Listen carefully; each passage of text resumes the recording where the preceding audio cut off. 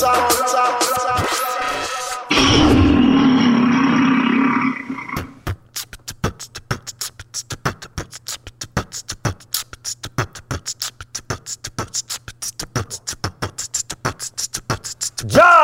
Yo, Renegade Culture! Ja the beatbox. Shout out to Buffy. You know what I'm saying? Shout out to motherfucking Dougie Fresh. True. Shout out to my man Jock Box from Bridgeport, Connecticut. Don't forget what's going on from the Skinny Boys. You know and also shout out to my man Jai, who's not a professional beatboxer. He just plays one on Renegade Culture. And he's damn good at it. And I heard my man just graduated. Congratulations, Jai. Yes, Jai graduated. Renegade Culture got degrees. Culture. We got degrees. Renegade Yeah. Should we say where you graduated from or what? Certified marketing. This man, certified marketing. That means, ladies and gentlemen, that motherfucking means that Renegade Culture should be played internationally. This man's certified marketer. He's gonna do that. Certified marketer. He's gonna be there. We got your first project already. Appreciate that, job. Make that happen. So we look at the ratings and we see that only 3 people listen to that motherfucker. Ja fired like a motherfucker. Ja gotta go. So yo, it's Renegade Culture, and I'm here with. I'm Kalonji Jamcheka, the riot starter, and I gotta go to court tomorrow and fuck the judge. Goddamn. Yeah. Yo, and it's Kamal K. Franklin here with my man. I'm not gonna represent him because that shit is solid. He going to jail, so that's another thing. And back here, who we got back here? The ear doctor. Okay, the ear doctor. Let's get it. You notice when you say the ear doctor like that, you have them echoes in the chat. The ear doctor, the ear doctor, the ear I know, he got all that stuff for himself. We got shit. We got nothing. We got no fucking drops. Y'all ain't shit. He dropped the drop. Next. Jai Brown. Jai in the building. Jai who? Jai Brown. Jai Brown? Jai got a last name? Nope. You didn't even know, right? Okay, what the nigga now graduated and came back with a last name. He got a degree. Dr. Jai Brown. He just remembered that because they had to put it on a degree and shit like that. Yeah, like, what's my last name again? Like GD. Oh, Jai Brown. Jai Brown. My man. And who else we got back here? Transmitted live from the planet Earth, of course, it's Minister Server. What? The minister's in the building. You know. Minister Server, when he's not doing what he's doing on that side of the fence, he's over here co-hosting. You know what I'm saying? Doing a goddamn good job. When Kamal's you know absent and shit, because Kamal be fucking up. Well, apparently he's going to be here next week because my man going to be in prison. So, you know, we're going to have to fill that seat. So, I think he's getting 6 months and shit like that. Nigga ain't shit. And that's He getting that George Jackson sentence. He getting that 6 months to life type of shit, yo. Hey, the views and opinions of this yellow motherfucker right here. Oh, may not goddamn. necessarily be the views. We going right of in. ours. Yes. You know what I'm saying? How you doing, Kamal? I'm doing good, man. Everything's been working out well for me. You know what I'm saying? Has it? I got a job, I'm employed, Okay. married, kids, everything, man. Oh, shit. Place to live. How you Okay. feeling, nigga? Your wife is my wife, nigga. Oh! Renegade Culture, y'all. Yeah. Yo, so we got, Anyway. even though we bullshit, like we got a really hot show tonight. Okay, who's on it? Felipe Luciano, bruh. Nigga! You know what I'm saying? The headbanger. That's right. Yo, ladies and gentlemen, let me tell y'all something, right? Here at Renegade Culture, we always bring y'all the hottest shit. You know what I mean? We've brought you The Last Poets with Abby O'Doon. True. We brought you Speech from Arrested Development. That's right. Killer Mike, the very controversial political character. That's true. We brought you Cynthia McKinney, former U.S. Congresswoman. That's right. And a Sekou whole- Odinga, Sekou Odinga, former political prisoner. Daruba Ben Wahad, Former another political prisoner, yeah. You know what I'm saying? And co-founded the Black Liberation Army. That's right. You know, so we've been putting it together. So this week, in the tradition of what the fuck we do. Yep. Oh yeah. Pause. What do you want to pause for? I've been asked to not curse so much. Well, already you done lost that one, so. Sorry, I'm Well, working on let me it. just say though, Yes. because I want to make sure we clear on who this brother is. Yes. We're going to do a better intro when we come back Yes, from we our will. break. Yes. But this brother played a historic role in the movements of the 60s and 70s. That's right. A young lord and one of the original. Yes, he was one of the original Last Poets. That's right. And he was, not only was he a Young Lord, he was the chairman and co-founder of the Young Lords. He also was a journalist for those of you who are in the New York area. In fact, he was the first Puerto Rican anchor. I was on this show. He was on the show? I was on this show. Oh, man. shit. I tore Kamal that was shit on the up. show. I tore that shit up. And now you know why he's not an anchor anymore. Oh, goddamn, man. So anyway, he considers himself Afro-Latino. Yep. You know what I'm saying? And he cussed just like us. Yep, and he got them good pics from back in the day with the fro on. Yeah, and the all that good kind of pics shit. back That was a in the smooth day. brother, you know what I'm saying? No doubt. And Kamal was sweating some of the sisters that was in the pic with him, but we're not going to say that because we ain't snitching. But anyway, you listen to Renegade Culture, we can say, Fuck the police and fight the power. Forget the police. Forget the police. I'm sorry, forget the police. Forget the police. Too late. And also we could say I'm working on the cursor, ladies and gentlemen, because in fact it's like for those of you that smoke cigarettes. Let me interrupt you because you've been talking for a long time right now. I will. Yo, so one second before we take our first break, we want to thank our Patreon supporters this week. We got 2 new Patreon supporters. Who do we have? We got Jamal Taylor. Jamal is I think I know that guy. You know that brother, community movement Great builders guy. brother. Not to be confused with Jamal Joseph. No, not that. Who also a good brother. Yeah. And who else we got? Who's giving us? And we got Megan Anderson. So big up to Megan Anderson. Megan Anderson. And Megan, Minister, thank who you. we got performing tonight? Yo, we got one of the dopest independent artists in the world. We got Yamin Somali. Woo, okay. Always got the dopest artists on Renegade Culture. Hey, listen, man. The last couple artists have definitely been dope. Yep, you know what I'm saying? And we love Yamin because of the fact that Yamin has been a supporter of FTP in the early stages. I got some old school pictures with him with the locks and everything. All right. You know what I'm saying? Going back to like 05, I believe. Giving out food to the community. Food and doing all kinds of shit. He's hit us with a number of different tracks for our CDs and everything. He's always been a supporter, so we're excited. That's true. To have an artist that actually lives up to what this guy's talking about. Oh, goddamn. Yo, so we're going to have a hot show tonight. Y'all stay tuned. We'll be right back. Renegade Culture. Black Isle.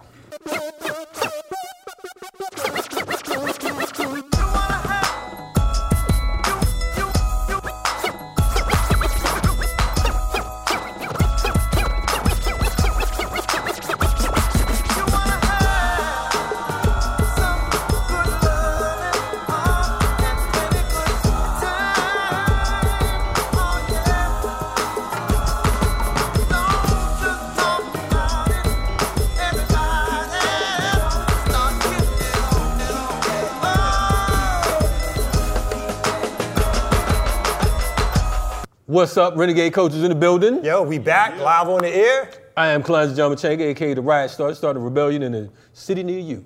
That's exaggerated. My name is Kamal K. Franklin, yo, is co-host and also the person who keeps him in check every now and then. You know what I'm saying? That was very nice. The man said keep me in check.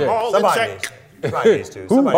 Got them all in check. Anyway, we got special guests as promised on the joint tonight. We got a couple special guests. Yeah. But this particular guest right here, he's some people know him, if you're from the New York area, you know him as a journalist. He was a 2-time Emmy Award-winning journalist. God damn. Matter of fact, according to research, he's the first Puerto Rican anchor in America, if that's not, if I'm correct. I know he was on, I remember him from Fox, but you were on WNBC as well, if I'm not mistaken. And he won't remember this, but I was actually on your show once, talking about the issue of police brutality in New York. Yeah, many decades ago. You should remember it because I was really good. Wow. Yeah. I was trying to be a co-host, but you didn't let me happen. In other words, what he's trying to say to you was he was in the crowd scene. And like, Felipe, call on me. Can we finish the introduction? Anyway, he was the co-chair. The chairman and co-founder of the Young Lords Party, which was birthed in 1969. And he's also an original member of the Last Poets, which got kicking off in 1968 at a Malcolm X event, if I'm not mistaken. This brother right here is a cultural icon. He's someone that I feel is slept on. Okay, he's someone just like most of our heroes, as Public Enemy said, most of our heroes don't appear on no stamp. We want to introduce to you, to the Renegade Culture family, Felipe Luciano is in the building. Yes, my man. Yeah, show some respect. Yes, Felipe, I mean, you are a legend to those of us who've been politically organizing for a number of years, who come from like a radical tradition. I'm from Brooklyn, so your work has been monumental on the ground, and so I want to say also thank you for coming on our show. Really appreciate it, brother. Indeed. Well, thank you very, very much. I really appreciate that. Word. So, man, we're gonna hop right into it. Yeah. Most folks, they've heard of the Black Panther Party. You know what I'm saying? They've heard of, some folks heard of SNCC, Student Nonviolent Coordinating Committee. They know about what went on with the Civil Rights Movement with King, but rarely do they hear about groups like the Young Lords or the Brown Berets or the Rainbow Coalition. Co-founder of the Young Lords, tell us about the history of who the Young Lords is and what was the purpose of the Young Lords in New York.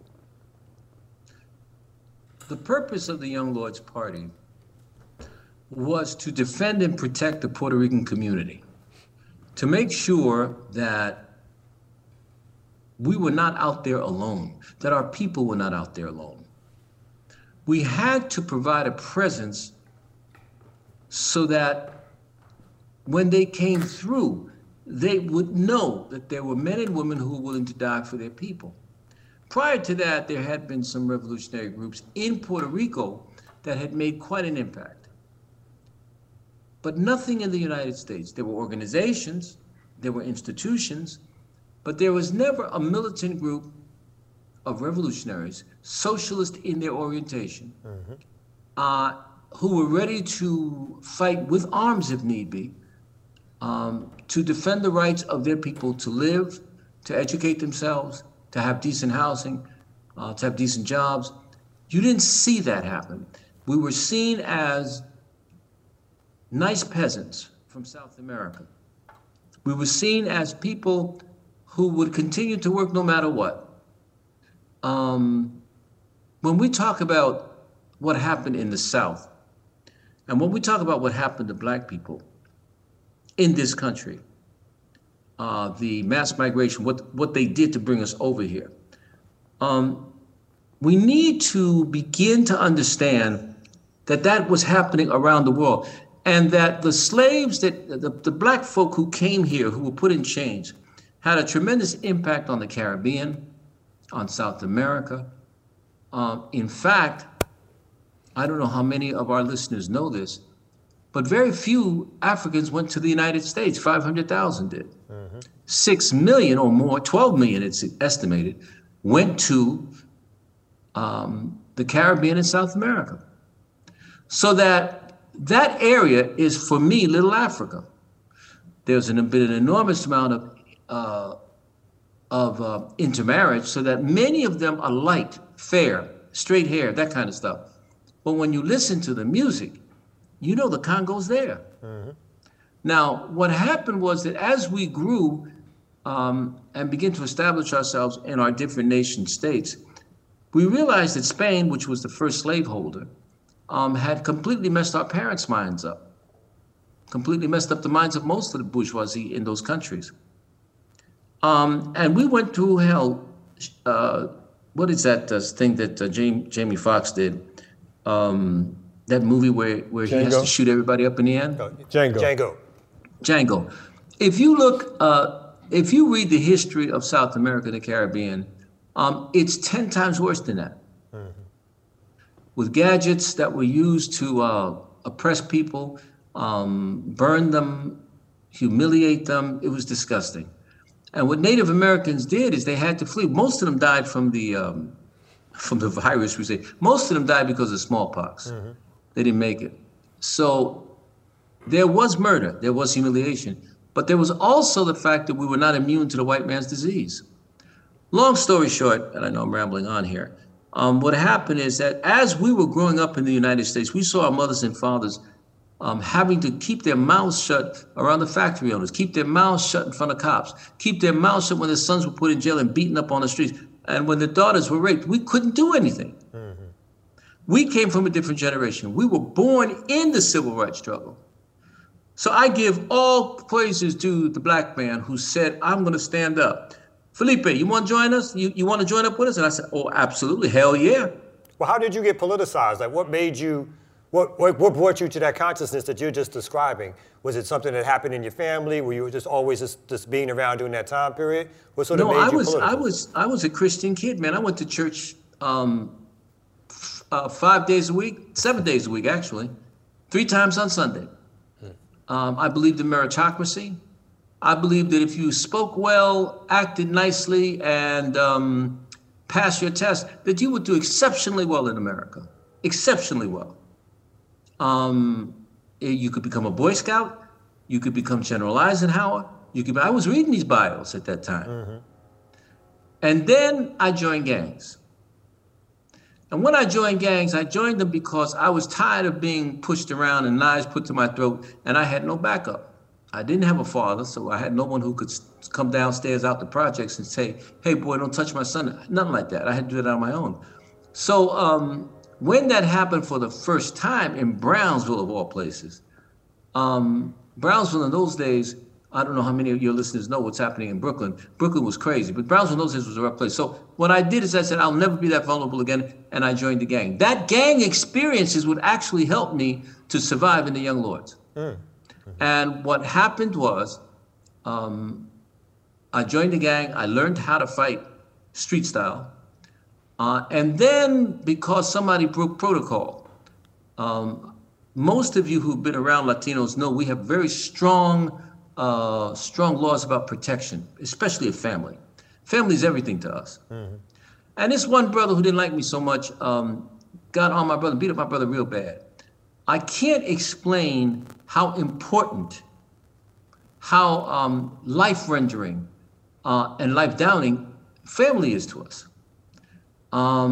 It is the one thing that we've been able to preserve in this country, and we are tied to each other, even sometimes when we hate each other.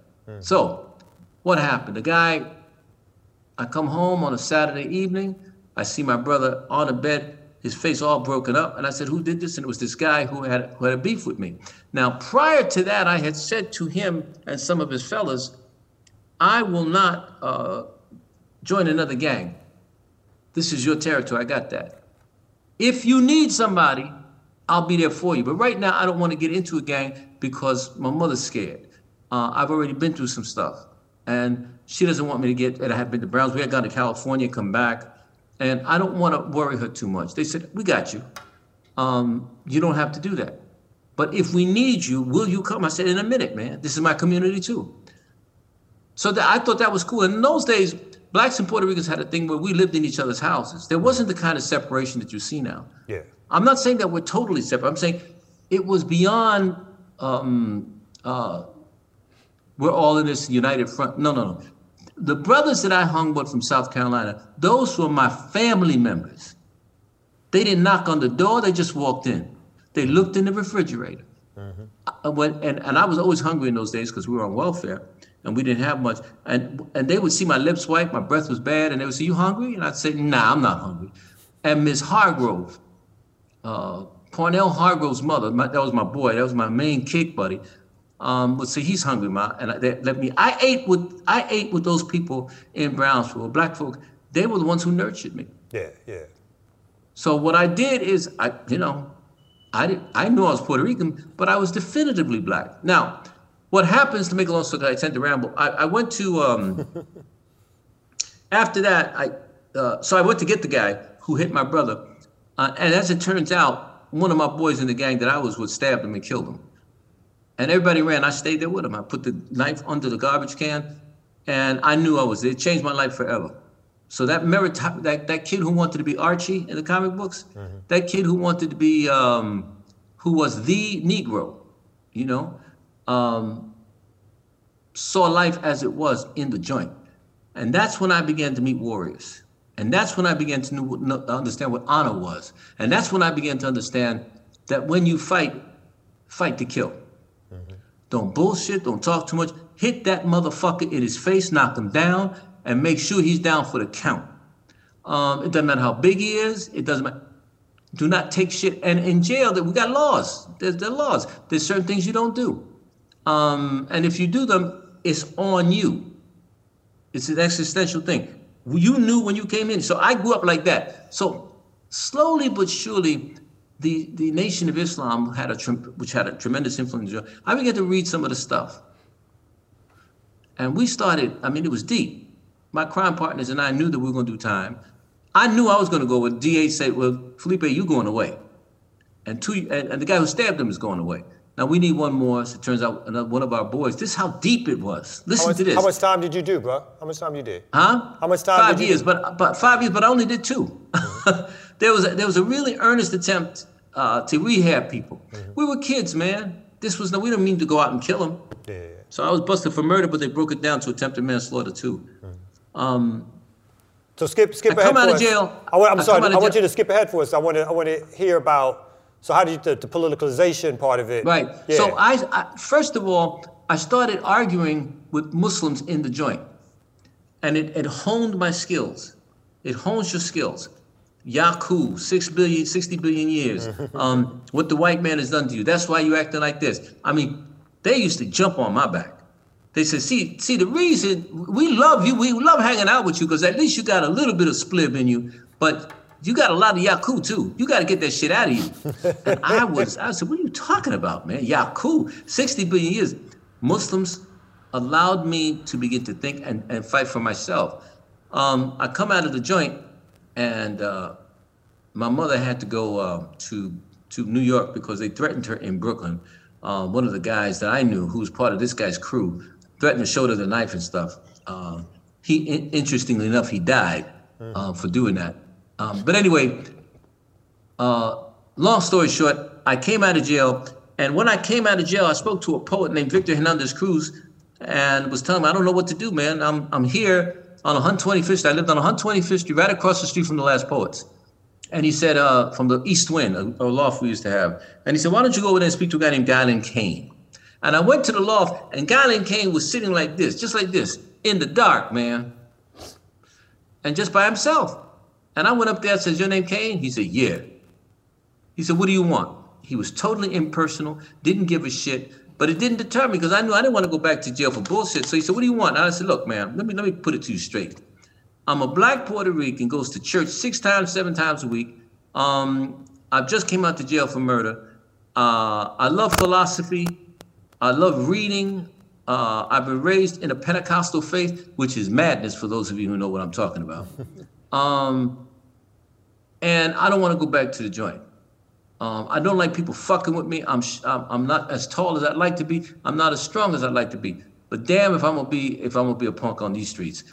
And so he kept on listening to me. He said, yeah. He said, what can you do? And I said, I don't know. He said, what can you do? Are you a carpenter? I said, yeah, I lied. Yeah, I'm a carpenter. He said, well, we need a door built on this stage, nigga. So can you build a door? And I looked at this motherfucker. I said, is he insane? I ain't gonna build no fucking door for this dude. He said, you gotta have some skills, man. What do they teach you in the joint? And so I lied and I said, yeah.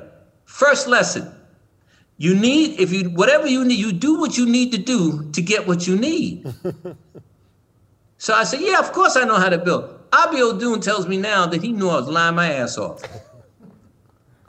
So, what is a door? You build a little door on the stage, a facsimile of a door. You put 2x4 here, 1 over there, and you put nails in it.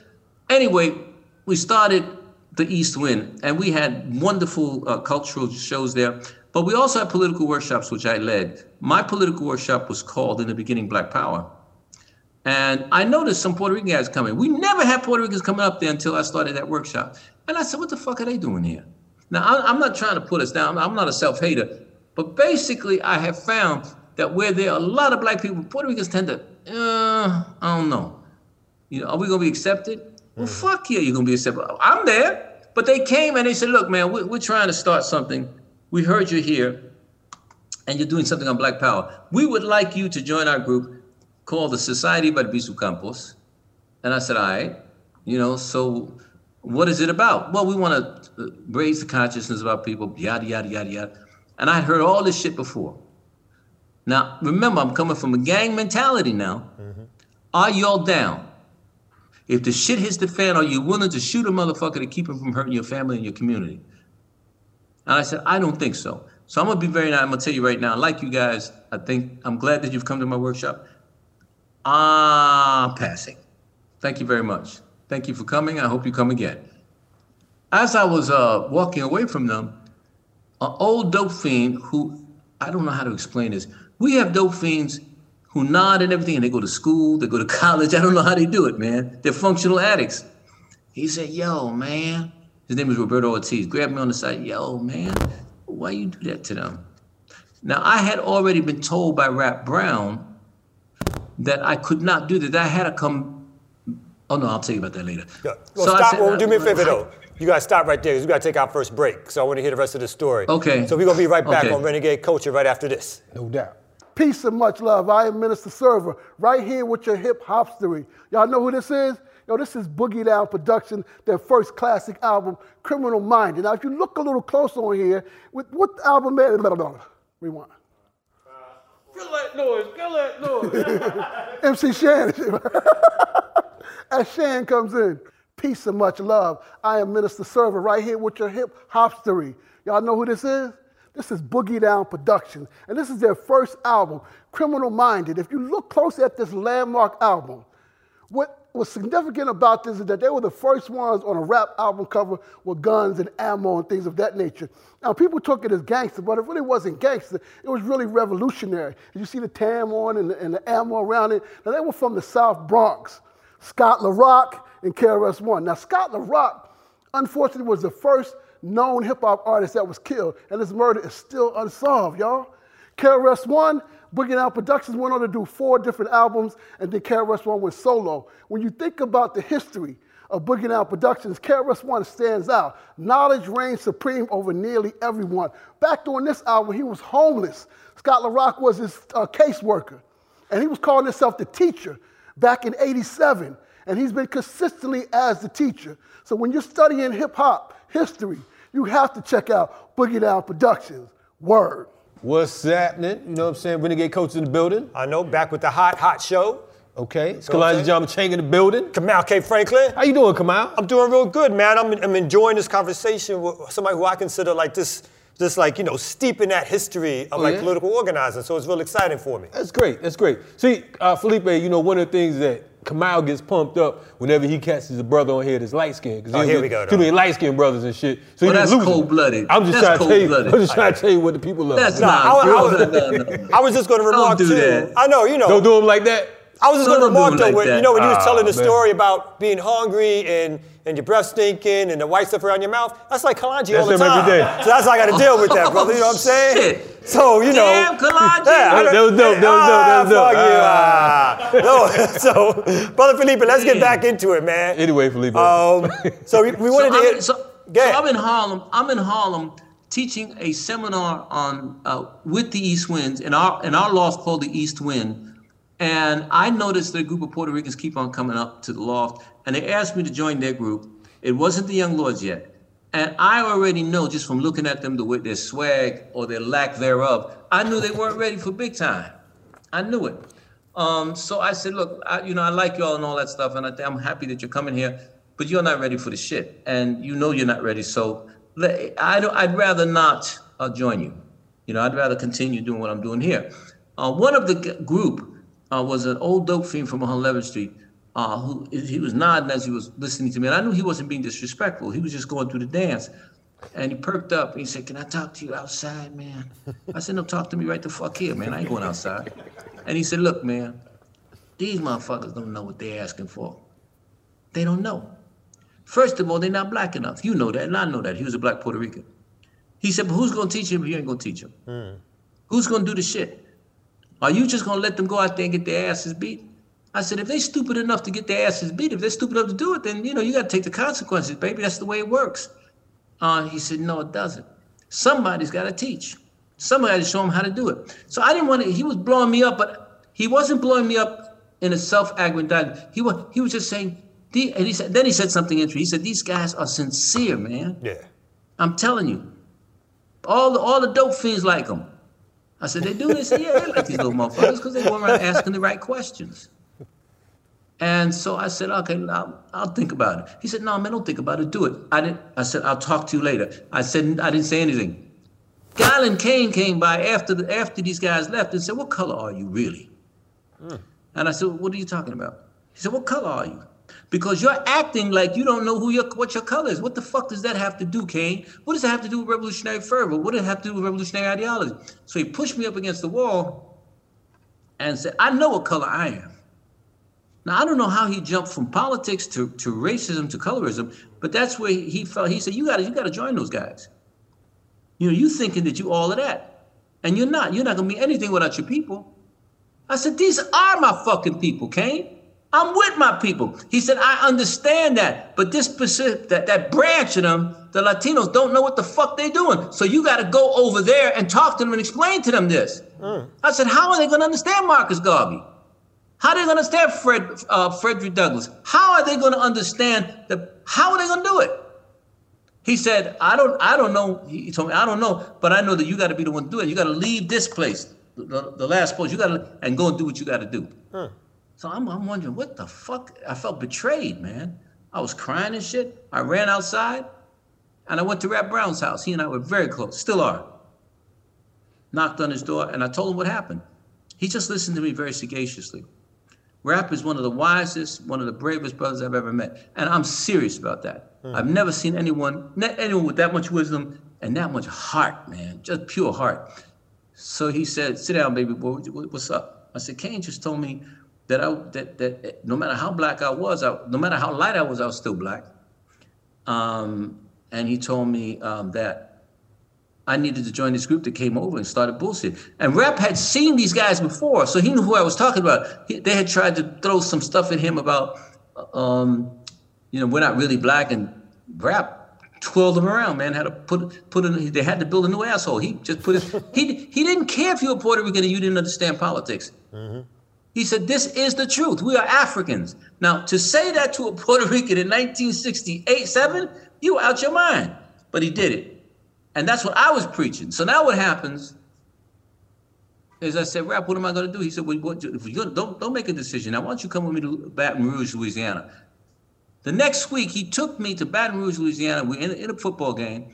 And I'm watching all of these people, black, white, Indian or Indian looking, having a ball, holding each other, drinking beers. And I said, Rap, this is what the new America should be. This is what it should look like. And he said, nigga, stand up for a minute. And he took his glasses off. He said, everyone in here is black. They're light-skinned, they're mulatto, they're quadroon, they're octoroon. Everyone in here is black. The reason I brought you here is so that you can see that we're just like Puerto Rico. We got the same shit happening with us. Some of these motherfuckers we don't trust. Mm-hmm. But in the end, even a house nigga can be useful. Mm-hmm. He said, so I'd like you to think about that. You need to love your people a little more. You need to be less rigid about how you judge people. He said, if I looked at you and saw you coming down the block with your little books and shit and a part in your hair like this here, I would say you're a middle-class Negro and I wouldn't have nothing to do with you. That's not what I do. I think you're a smart guy. I love having you around. My wife loves you having you around. Mm-hmm. So did you went back?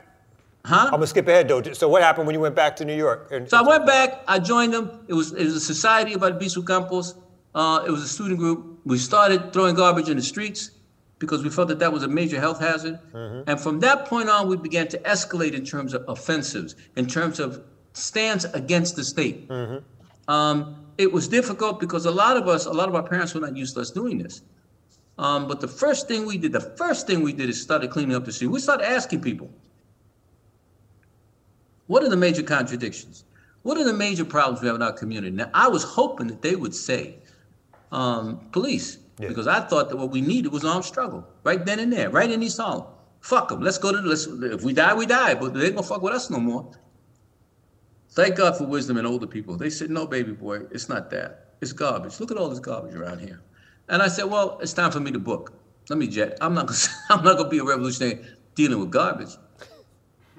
Bobby Seale taught me something. He said, you take the objective conditions of your people, and that's what you argue around. That's what you do. You take scientific socialism and wrap it around the objective conditions of your people. I thought about that. I was saying, damn. And listen to your people. We as advanced progressive do not listen to our folks. We're not listening to our folks now. Mm-hmm. So anyway, to make a long story short, we'll talk about what happened with Biden and why we better start listening to black mothers and fathers and church members.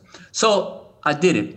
I swept the streets. When they didn't pick up the garbage, we threw it back on the streets until they began to understand that we were not going to go until they fixed it. Eventually, they started picking up the garbage. And to this day, the garbage is picked up regularly in this community. And the next thing we did... No, go ahead. You go ahead. Because there was a famous story about some healthcare stuff at a hospital. Yeah. Well, the next thing we did was Lincoln Hospital. Yeah. A woman had a late-term pregnancy, aborted, terminated, and they killed her. She died on the table. And we decided to occupy the hospital. Now, I say that fairly lightly, glibly, but there's nothing glib about it. To take over a hospital in New York City, you've got to be either mad or rich. We were neither. We took over the hospital to highlight the conditions in that hospital. It was poor. They didn't care about people. They experimented on people. They weren't treating Puerto Ricans or blacks well. We took the hospital. The hospital was 11 stories high, the part that we took over. So what we did is we trained for about a month, running around Central Park, it's not around Central Park, but upon, we call it the Harlem Mears. There's a little lake right there, starting from 110th Street. And man, we trained until we could run effortlessly for 10, 15 minutes, nonstop. We started taking up martial arts more seriously because we believed in martial arts. We didn't believe in showing our guns. I thought that was stupid. And I told some of our comrades, y'all can do that in Oakland. We can't do that here. Mm-hmm. Okay. So sure enough, we were ready. On the day we took that over, it looked like Normandy. You know that scene where those guys come out the boats? Mm-hmm. Come on, man. Those young men and women made me so proud. They didn't ask me what I need to do. Everybody had their assigned task. It was wonderful. It was like special ops, man. It was wonderful, wonderful. How long did y'all hold the hospital for? What were some of the major demands? Check this out. We only held it for a day, but we made our point. Yeah. Made our point. The cops started to attack. We knew they sent the city's negotiators in, and I knew already when they were getting tired and they wanted to jam us up. So we gave the word. We got out safely, and the way we got out safely, and our modus operandi was maximum damage, minimal loss of life. I would hope that many of our brothers and sisters understand. Maximal damage, minimum loss of life or injury. So we had found a tunnel that led you out into the streets. It was an old Underground Railroad tunnel. And so when the cops busted in, breaking in, we heard it. We went under the tunnel and got away. They hated us for that one. Well, to this day, now you have a Lincoln Hospital in New York City that treats patients right. It's a wonderful hospital. Not as much, it's not Mount Sinai, it's not Cornell, but for a city hospital, if you get shot in New York City or in the Bronx and you need to go somewhere, you don't want to go to a hospital that's hoity-toity. You want to go to Lincoln because they'll save your life. Well, hold on one second. We're going to take another quick break in a few seconds. It's amazing because Richie Perez, who was a mentor to a lot of organizers in the 90s in New York, I was one of them. He would also tell some of these sort of great stories about the Young Lords and give similar advice around the importance of organizing, hitting the streets, and doing it in mass, and even coalition building. So we want to talk a little bit more about that when we come back, and we want to talk about what's happening today and what some of your opinions are around organizing today and some of the general political atmosphere. Along with the spread of the Young Lords, because of the fact that we know that Young Lords weren't just in New York. And really, to be honest with you, it's just so much that you talked about. I'm interested in knowing how they came up with the name around Abisu. You know what I mean? Because of the fact that I think that Abisu is one of the brothers who's not spoken about when you talk about. He's the Malcolm X of Puerto Rico. Right. So, but folks don't know that him and so many other brothers, Lolita LeBron, sisters, and so many other folks. So we'll be getting back to that in the next segment. Renegade Culture. Yes. Yo, my man's like the Latino John Q.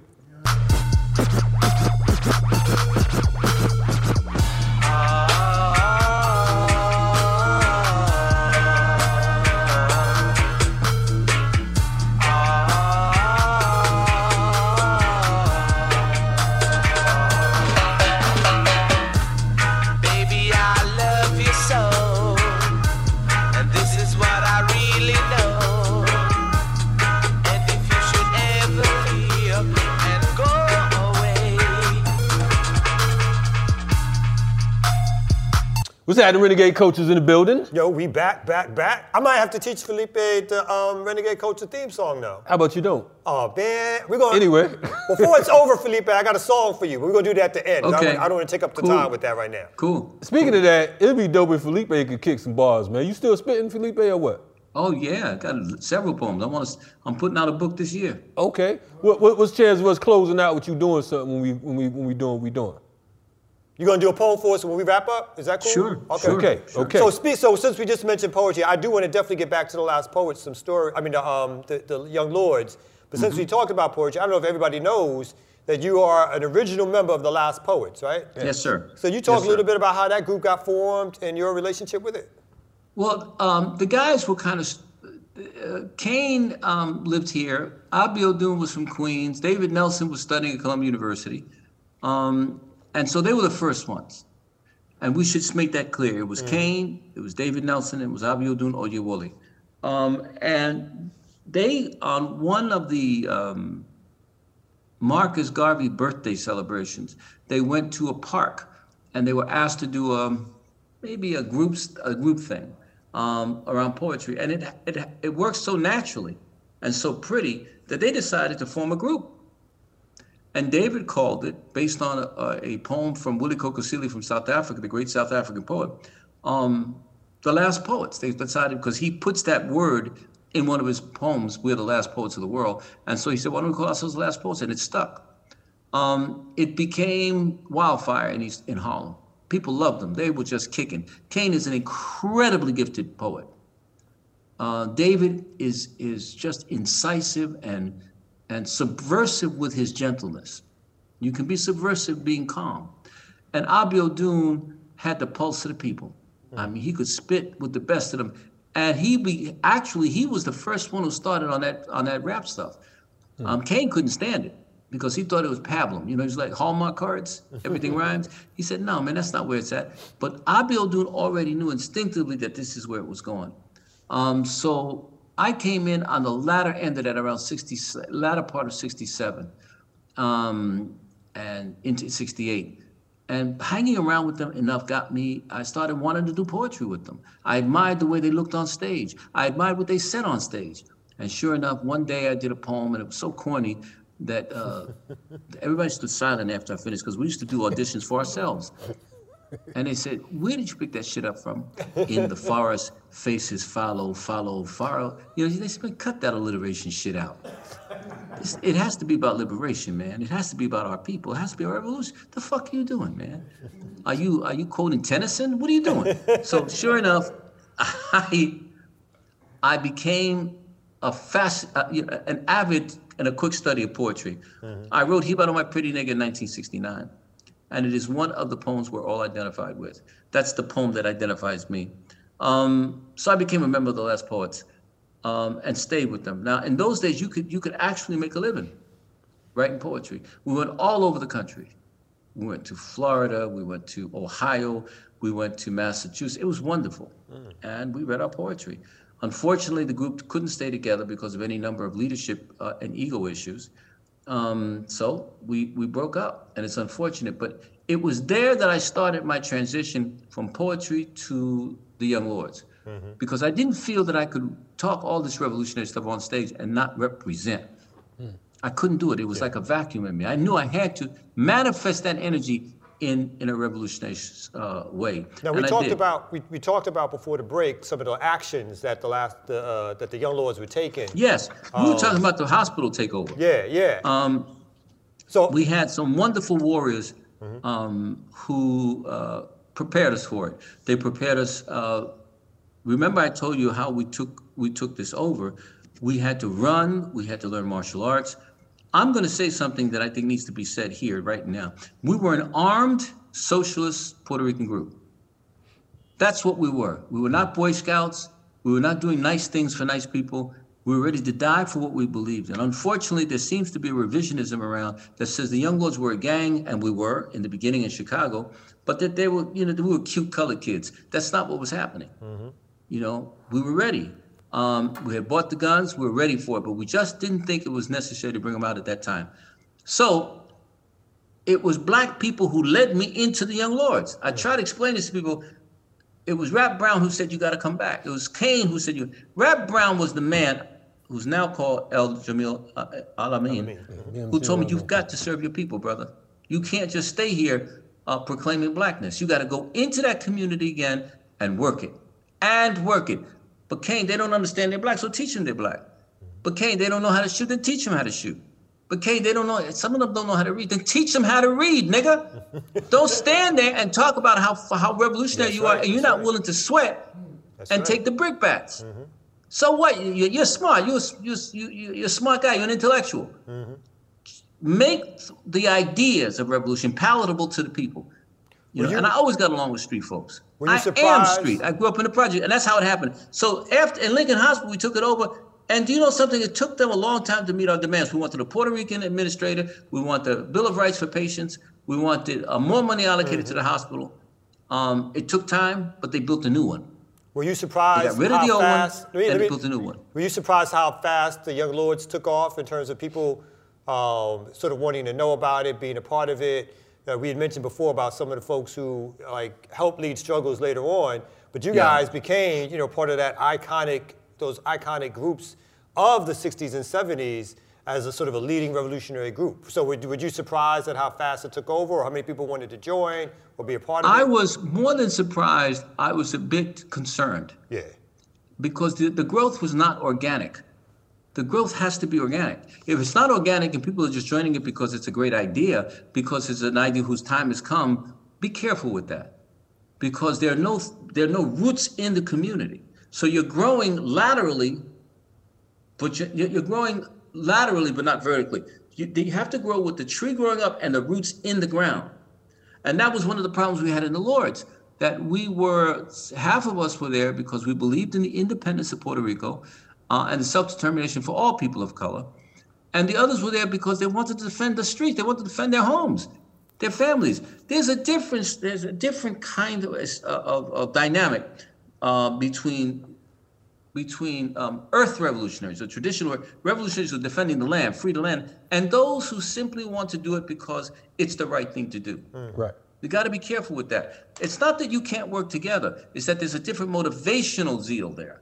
My zeal, my family's been here 100 years. How the fuck are you going to come here and tell me what to do with my buildings? No, it's not going to happen, man. So I feel an attachment to these streets.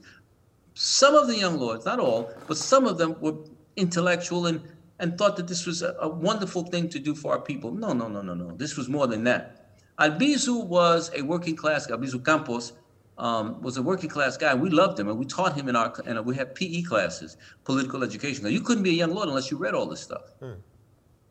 So we believed in education. So anyway, he was a guy, dark-skinned, who believed that you could go to college and still kick ass. He went to Harvard, spoke 7 languages, and led a revolutionary movement. Where are our college students now? Our post-grad students, our doctoral students? That's where we need them, on the streets. I'm not saying that they shouldn't be doctors and they shouldn't be accountants. What else are you doing? Right. And therein lay the difference between many of us who left college and went into the streets and those who stayed there. So Albizu had the spirit of Che Guevara, the spirit of... Right. Who was a doctor. Fidel, who was a lawyer. So on and so forth. So, Bobby Seale, who was a NASA engineer. Right. Huey Newton, who was a political science major and graduated, had a doctorate. Right. When people look at revolution, sometimes they think of it as romantic. It is not romantic. You're scared most of the time. When you have to go underground, you're really scared because you can't contact family members. You're scared. And when you get busted, you're either going to die or you're going to spend a lot of time in jail. These are the realities that we have to face up to. But I believe that there's no success without sacrifice. It just doesn't happen. If you're doing this, people ask me, aren't you, but you could have been making so much money. You could have been this, you could have been that. True. But this is what God made me. Right. So I want to jump a little bit. This is how God motivated me. He told me, kid, come out here and talk to your people. I want to jump a little bit towards, unfortunately, like some of the demise of the young lords. And some of us have heard some of the struggle between sort of the socialist politics and the nationalist politics. So in sort of a short encapsulation, what would you say led to What happened is that we had folks, and this is COINTELPRO, which is a government program that's designed to disrupt groups of color. They knew that there has always been a division between those Puerto Ricans who were from the island and those who were from the United States. The truth is that we've loved each other all these years. We have families. We go back every summer. Everybody knows what the deal is with Puerto Ricans. But when we had a huge fight, first of all, they demoted me because of a woman issue. I was called a male chauvinist. I was unclear in my politics. Once they demoted me, I could have handled it had they. This is my excuse. It may be an excuse. I don't know. But I didn't mind the demotion. What I minded is the cruel, almost fascistic way they treated me. I helped build the party. I was the co-founder of it, and yet they were going by me, bumping into me and shit. Now, what was I going to do, slash them? These were kids that I knew. So I said, if this is what we've taught them, then we've gone the wrong way with this. They didn't talk to me for days. It was a horrible feeling. So I quit. I said, I'm not going to go through this. I have put my life on the line for these people. And COINTELPRO began to exploit that. There are two ways a group can be hurt. Through agent provocateurs and agent saboteurs. The agent saboteurs like to talk a lot. Well, you know, Kalonji, I saw him with this white girl, man, and he had his tongue all in her mouth. They don't have to do anything. They've already destroyed it. Well, I saw his boy, man, the one he does a program with, man. I don't know, man. He was with a gay guy. I don't know, man. Shit like that destroys a party. Now, if you go and punch this motherfucker in his face, and he said, "I'm sorry, man, it's too late. The damage has been done." Right. The one thing that we had, that we believed in, and that I believed in, and that we taught, the first thing you need in building a revolutionary organization is ideology. What do you believe? Do you want to make money? Because if you want to make money, be honest with yourself and go out and do that. Do you want to see a change in government? A change in the way we live? Join a revolutionary organization. Ideology. Next word, L, leadership. People sometimes say that you don't really need leadership, and Black Lives Matter has done that to some extent. Remember the Occupy Wall Street when that happened? Yeah. The lack of leadership caused them to kind of peter out. No, that's right. You need leaders who are strong, leaders who lead, and they have to know that the target is on their back.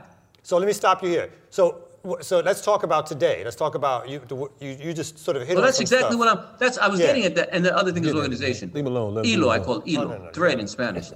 Today, we have organizations that are aspiring to be good, that are aspiring to lead our people. But there's no concrete, substantive meat on the bone. We need institutions. We need places where people can go. Where do I go to learn this stuff? And it's not only school. It has to be a place. Where do I go? Revolutionary meetings have to be like church. You go there every week. And we haven't done that. We don't have we're so busy trying to make money. Wait a minute, I gotta meet, hey man, I love y'all. Power to the people. I got a wife and 2 kids home. Well, if revolution does not affect and does not motivate that particular father of that family, then it's not doing its job. I believe that the reason the Young Lords survived is because we preached it, we lived it, we talked it, we acted it. My mother understood it. My mother didn't want me to do it, to ask me with tears in her eyes, please don't do this anymore because the church is talking about you. My brother joined it, my sister joined it. Do you understand what I'm saying? That's right, yeah. It has to be, you have to have the power of the Holy Ghost in you.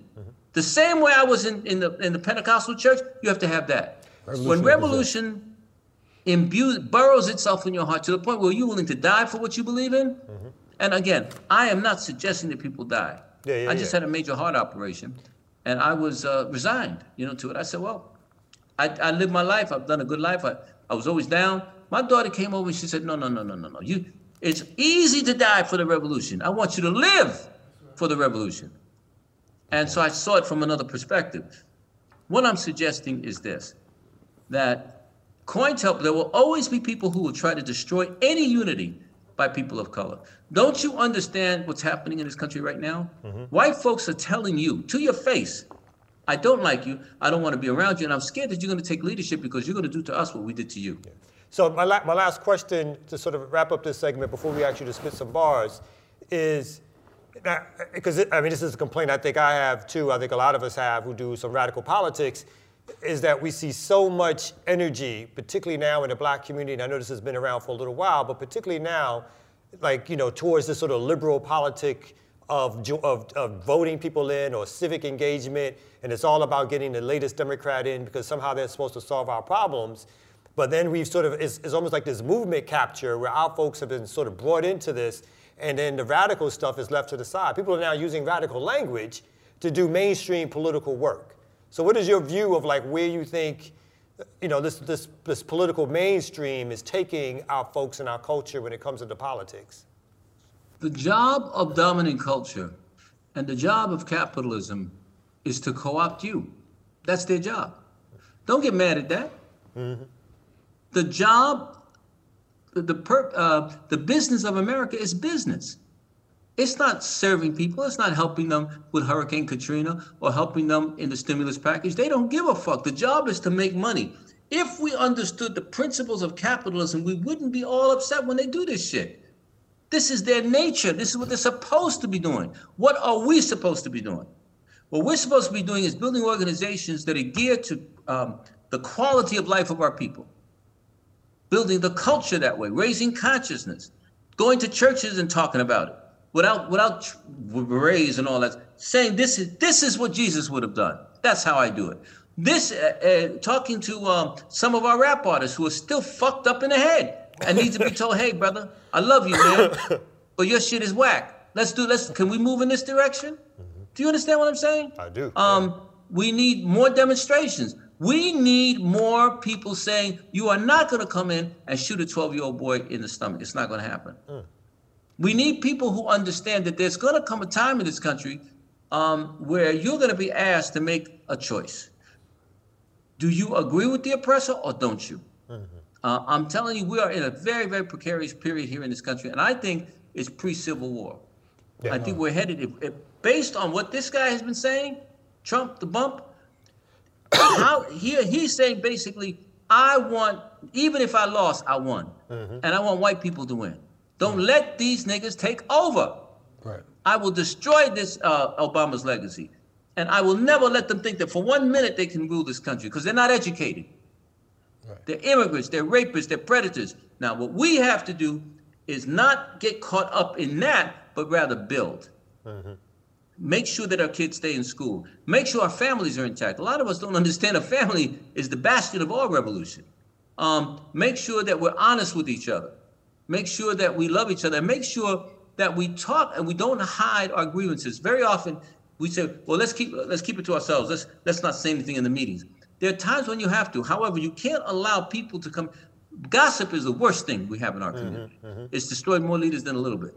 So if we can find an issue in our community that galvanizes people to work, and a lot of it can be done through dance too. A lot of us don't know how to dance. So we don't go into these clubs, we don't move our asses, and these young boys are like, yo, what's up, y'all? And we sitting there saying, power to the people. They don't want to hear that shit. Can you dance, motherfucker? Come over here and move your ass. Then you can talk to them. Can you fight? We need to get ourselves involved in martial arts. We need marksmanship training. Because when they come through here, and they will, and you have given up all your guns, you're in trouble. So what I'm suggesting is this. The people are always the answer. Yes, right. Always the answer. And I think we need to get more involved on the streets, more involved in these projects, more involved in bringing these cats from the joint and readjusting them to the world. I think if we could just find a $250 allotment for school crossing, for school security guards, and put the brothers who just came out of jail and put them in the schools, I promise you there will be no problem in the school. So on that note, what we want from you, brother, is you said that you still do some poetry, you still can throw down and give a couple of bars. Let me see if I can. Hold on. You gonna make us hold on? Yeah. It's right here. It's right here. Let me get the poem. All right, go get that poem. For the listeners, when you talk about hip hop, and you're not talking about the last poets, and you're not talking about Gil Scott-Heron, or you're not talking about Oscar Brown Jr., you know what I'm saying? Or some of the modern folks, Sonny Patterson, you know what I mean? Amir Suleiman, you know what I mean? And John Good, whose sister was just on here last week. Then you're not talking about what you think you're talking about. You know what I mean? Shout out to Jessica Care Moore, Ursula Rucker, you know what I mean? And Georgia Me, can't forget Georgia Me, Abyss, you know what I mean? Tommy Bottoms, who's a confused Republican, but we still love him, he's been on the show, you know what I mean? But tonight, we have a special treat. Matter of fact, this is the second last poet that we've had on this show. We've had Abby O'Doon about a year ago. You know what I mean? He's a wonderful poet, man, and a beautiful human being. Yes, my brother. Yes. Let me read this to you. This is called Madness. Okay. Now wait a minute. Now you got a lot of pages, so we only got a few. That's more. all right. All right, you're gonna do a short first. Let the man rock, man. Do your thing. I'm just saying. Mega try. Hey. Now wait a minute. Wait a minute. Handle your business, Felipe. Do your thing. You do you. It's all right. You do. That's what I mean. He doesn't don't know no better. My bad. He from Canarsie. Brooklyn, He from Canarsie. Brooklyn. Go ahead, brother. Spit your joint. All right. I am right next to the point of madness now, slipping through flurries of dreams, black, pushing past hazy visions of things I knew were real, black, jutting past the barrier of spiritual pain that has no definition, it just is black? Am I looking for the 60s? Am I looking for a clear bell-like trumpet call to arms? Is it bebop I'm pining for? Or the twist of a Cuban rumba stick on a fat-fingered palm so thick the smacky gives the congas, gives life to rap, new rhythms not born yet but coming, not sung yet but seen, not talked about for fear your mama. Yeah, your mama will call the ambulance and blame it on the crack in your brain where the confusion ends, the convolutions begin. We are because we were. We will be because we are. The simple fact of the matter is you can't live without me, B. You can't love without me, see? You can't progress without the purposeless, gold-toothed, hip-hop and feeler-footed bloodline in Harlem, because in the end he thrives and survives on your rhetoric and bullshit programs for rehabilitation. Of what? To what end? And who said so?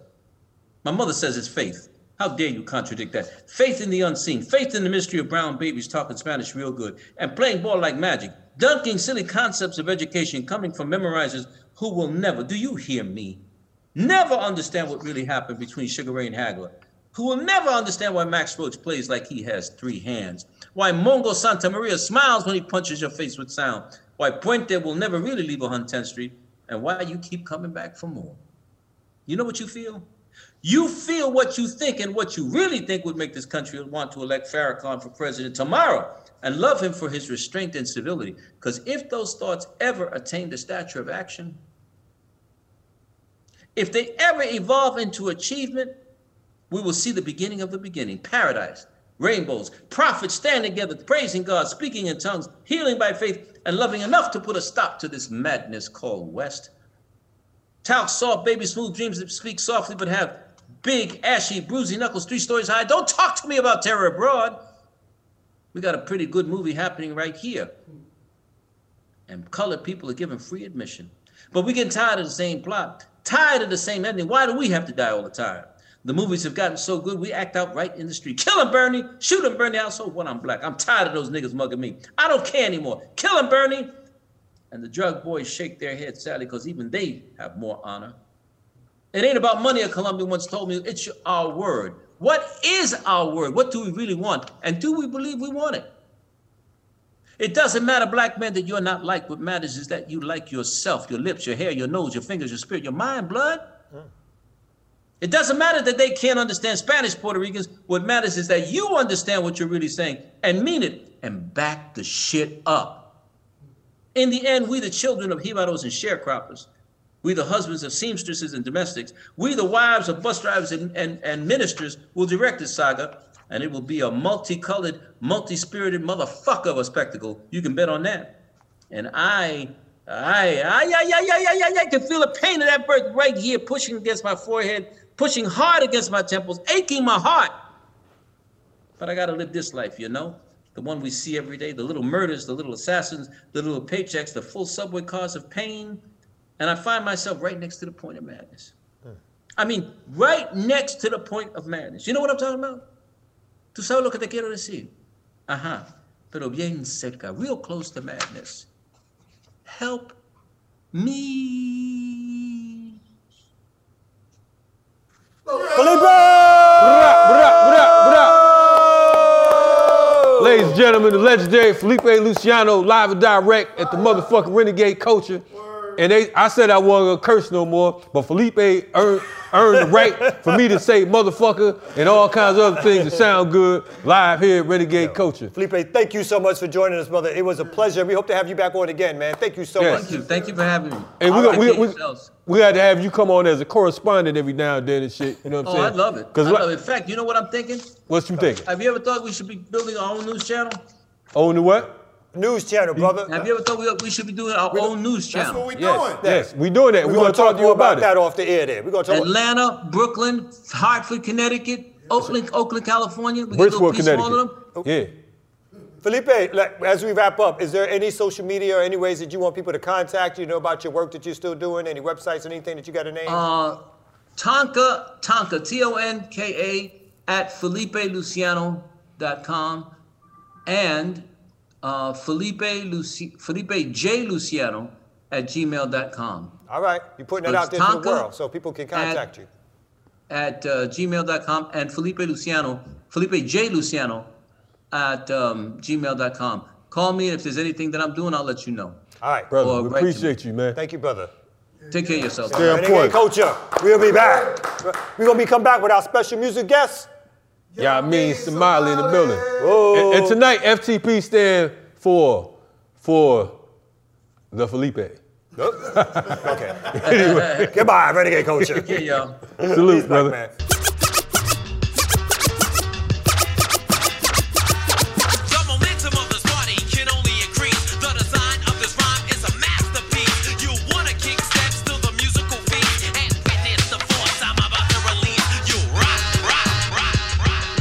Through the lights, cameras, and action, glamour, glitter, and gold, irons fold the scroll, plans be to stampede the globe. Renegade Culture. Let's Whoa!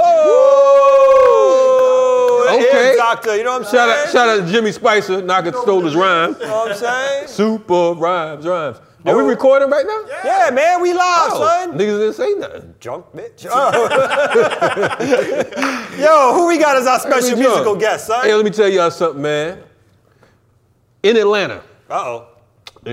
nationally, and I would even dare say internationally. All right. You know what I'm saying? There are certain hip hop groups. You know, when you hear about Atlanta hip hop, you know, most of the time folks talk about Big Boy and Dre. They talk about Goody Mob. They talk about Mike. They talk about That's enough. Luda and all these other folks. But there's a underground hip hop scene that we were blessed to be a part of. A hip hop scene, an independent hip hop scene that's comprised of not only hip hop artists, but folks who are activists in their own rights. No doubt. You know what I mean? There are a number of different folks who we've seen. We had some of them on the show. You had the Boog Browns, you know, folks like Star, Biggest Wreck, and so many others out there. My man Big Vision. Nice. We talking about before all that, but definitely Nisha Nice and all them. We talking about taking it back to like 04 and beyond. True. You know what I mean? But one of my favorite groups that definitely put down a lot of work with us, put in a lot of work, was Clandestine. No You know doubt. what I'm saying? Legendary. Yeah. My man DT and our guest today, Yameen Somali. Yameen Somali's a dope MC. What? You know what I mean? I ain't gonna tell you the stories that Rob Love, shout out to Rob Love, really important. I ain't tell you those stories. You know what I'm saying? Because Rob Love story, not tonight. matter of fact, we need a segment called Rob Love Stories. To go right after server. Back to the introduction. Back to the introduction. Anyway, this brother right here is a dope MC. He's had 5 albums out. 5, 6, 7, depending on what you do, where you at, and what you heard. A lot of dope material. Ripped the stage. Matter of fact, he has a cameo in Organizing Is the New Cool. All right, well, there you go. Now Matter we of know fact, you. he's Now we know you Organized famous. New Now Cool. we know you He really famous. working it. But anyway, this brother right here, he's a dope MC. He's a recipient of the Georgia Music Award. He's a recipient of the FTP Music Award. And we ain't even announced got it it, yet. but- yeah, it's true. So the 2021 FTP Movement Music Awards, he's already had something going. There you But go. anyway, this brother right here, he's one of the dopest MCs out here in Atlanta and Dope abroad. MCs and producers All right. now. Dope MC and producers. producers, Definitely. now. Come on, now. His You production gotta is say it ill. right. Are we gonna let the brother talk during the whole segment? wonder. I was like, Excuse me, you motherfuckers asked me to goddamn introduce. Oh, God, Let yeah. me do what the fuck I'm Wrong doing. thing. And this motherfucker, he cut Felipe Luciano off. Yeah, you got a lot of pages. First Fuck time, I wrong was with like, you, bro? goddamn, no. They for the last post. Anyway, give it up, ladies and gentlemen, for my man Yameen Somali. Yeah, what up, Thank you so much, Yameen? brother. How you doing? I'm doing well. Thank y'all for having me, man. Hey, man. You sounding real humble right now. Yameen's looking up. This ain't the Yameen I know. He's like, thank you for having us. Whatever. Polite. You know what I'm saying? How's everything going with you, man? Everything been all right? Yeah, man. It's been a weird time for a lot of people. I will say I feel very covered. I feel like a lot of purpose is, you know, I'm being drawn toward a purpose in a time like this to still be just above water. You know what I'm saying? I know a lot of people ain't really doing too well, so I say that with all like humility. I'm having a, you know, decent life right now. I want to say some wild shit. Last time I saw Yameen, we were in a club type setting. Uh-oh. And Corona had just popped off. Oh, yeah. And Yameen and I don't know if it was Dylan. It's kerosene. Yeah, Yameen and kerosene. What you talking They was higher than the motherfucking light bill. And he sees me of all people. And he says, Kalanji. I said, Yameen high as fuck when he say my name like that. He said, man, take a picture of us. And they both had Corona bottles and shit. he wanted to take pictures with coronavirus. Now, oddly enough, months later, who the fuck got corona? Me. Oh shit. So thank you, Yamin. So Yamin, for those of y'all who go back to Kalonji has COVID, we're blaming it on Yamin. But anyway, let's talk about some of these new projects you got out, man. What's going on? Man. My man Ace Boogie, who we call in the producer world 00 Schizo. Okay. Okay, let me take it back to 2017. 2017. Do me a favor before you go there. Yeah. Take it back to Clandestine and Okay, then come all the way let's back. work our way up, man. Yes. We can take it from there to the new music I got this year. Let's do that. Me and DT met in 03, I believe, right? Or 02, something like that. He was starting at Morehouse. I was at Georgia State, but I used to DJ at Morehouse a lot for an event called Underground Live, which was basically where people came to do their bars, whatever, if it was freestyle, written. So I would spin there. And a lot of brothers, like dudes from Cunning Linguists, they started all that before me, like Deacon and them brothers. I didn't even know that till we was in Europe together a couple years ago, right? But so I was meeting him, another dude in our group, Felix. He's like our big brother in the Vinyl Junkies, which basically is like the umbrella group that started me and DT even kicking it. He was an RA at Morehouse when DT came in. He was like, you need to meet my little brother. He's talking about me. So that's how Clandestine basically got started, you know, in his dorm room in Morehouse and my crib down the street on Fair Street. So from there, man, you know, we just kind of cut our teeth. You know, I had the MP XL, 2000 XL, and DT was like at my house all the time, you know, learning how to use it. Right. And we just was like brothers, man. It became like his mom knew my mom. And we just did the best we could. I moved to California in 06, and I wanted him to come and finish this album we had been working on. He came, we did it, and came back to the East Coast. The second album we did, people kind of started taking us more seriously. Actually, we did a project in between for Raucous, where we did remixes from the first album, basically made them tighter. So I learned new software. I basically improved upon what we had. And then when the second album came out, self-titled, which is what it's called, self-titled, that really took it up, man. Like Creative Loafing gave us 5 out of 5 stars. A lot of that Cali love that we had put in kind of paid off and getting the word out a little bit better. And you know, I still work with him all the time, just in a different capacity. He has a rock and roll kind of psychedelic rap group now called The Difference Machine. Right. Every release they do, I got something to do with that. You know, we live right down the street from each other still. We always talk about records or everything. We just our support system. That's my brother. Like even if we never cut another song, which we will, but if we don't, you know, it would never be no love lost at all. And solo wise, I put my first thing out in 2013. I just called it Yamin. I re-released it this year, 7 years later, as a kind of commemorative thing with a USB cassette. I did all the beats on this. I remixed joints I didn't do originally, and I put new songs on there. So the single from that was called Black Leather. Let me back up again. I put 2 albums out in 2013. The second one I'm trying to re-release right now is called Senior Dues. Big Vision is on there. Y'all talked about Big Von earlier. Shout out to my man Vish. Yeah, he got a song on there with me and Corrupt from the Dog Pound. I got Count Bass D on there. It was a fun project, but honestly, my mom passed that year, so I really put it out because I was just gonna be kind of done with music for a while. So I was just like, I put one out in February, I'm gonna put another one out in December, and just kind of I just want to get it out. I don't want it to get stale. I don't want, you know, I didn't know what was ahead of me, so. So what you working on now? Right now, thank you, yeah. Right now, this new album is called Phantom Feelings, produced by 00 Schizo, who I was talking about. We started working together on that second album, which is called Senior Dues, in 2013. We did an EP in 2017 called The Hot EP. It looks like it say Hotep when you put it together. We did cassettes on that. I took that to Europe with Cunning Linguists. We was touring like 21 cities, from France to Belgium to Zurich. We did a lot of cities in France, and that was life changing, man. And we followed up with Phantom Feeling this year, because it's kind of crazy. I'm just now getting like solid studio built around my crib again.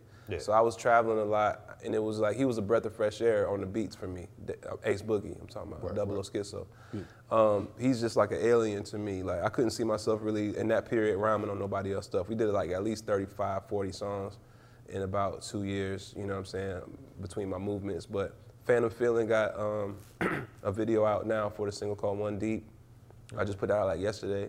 Cool. And yeah, man, it's been cool though. It's been a good year, man. I've done a lot of stuff in between all those years we talked about. I just gave y'all like the real, kind of short as I could.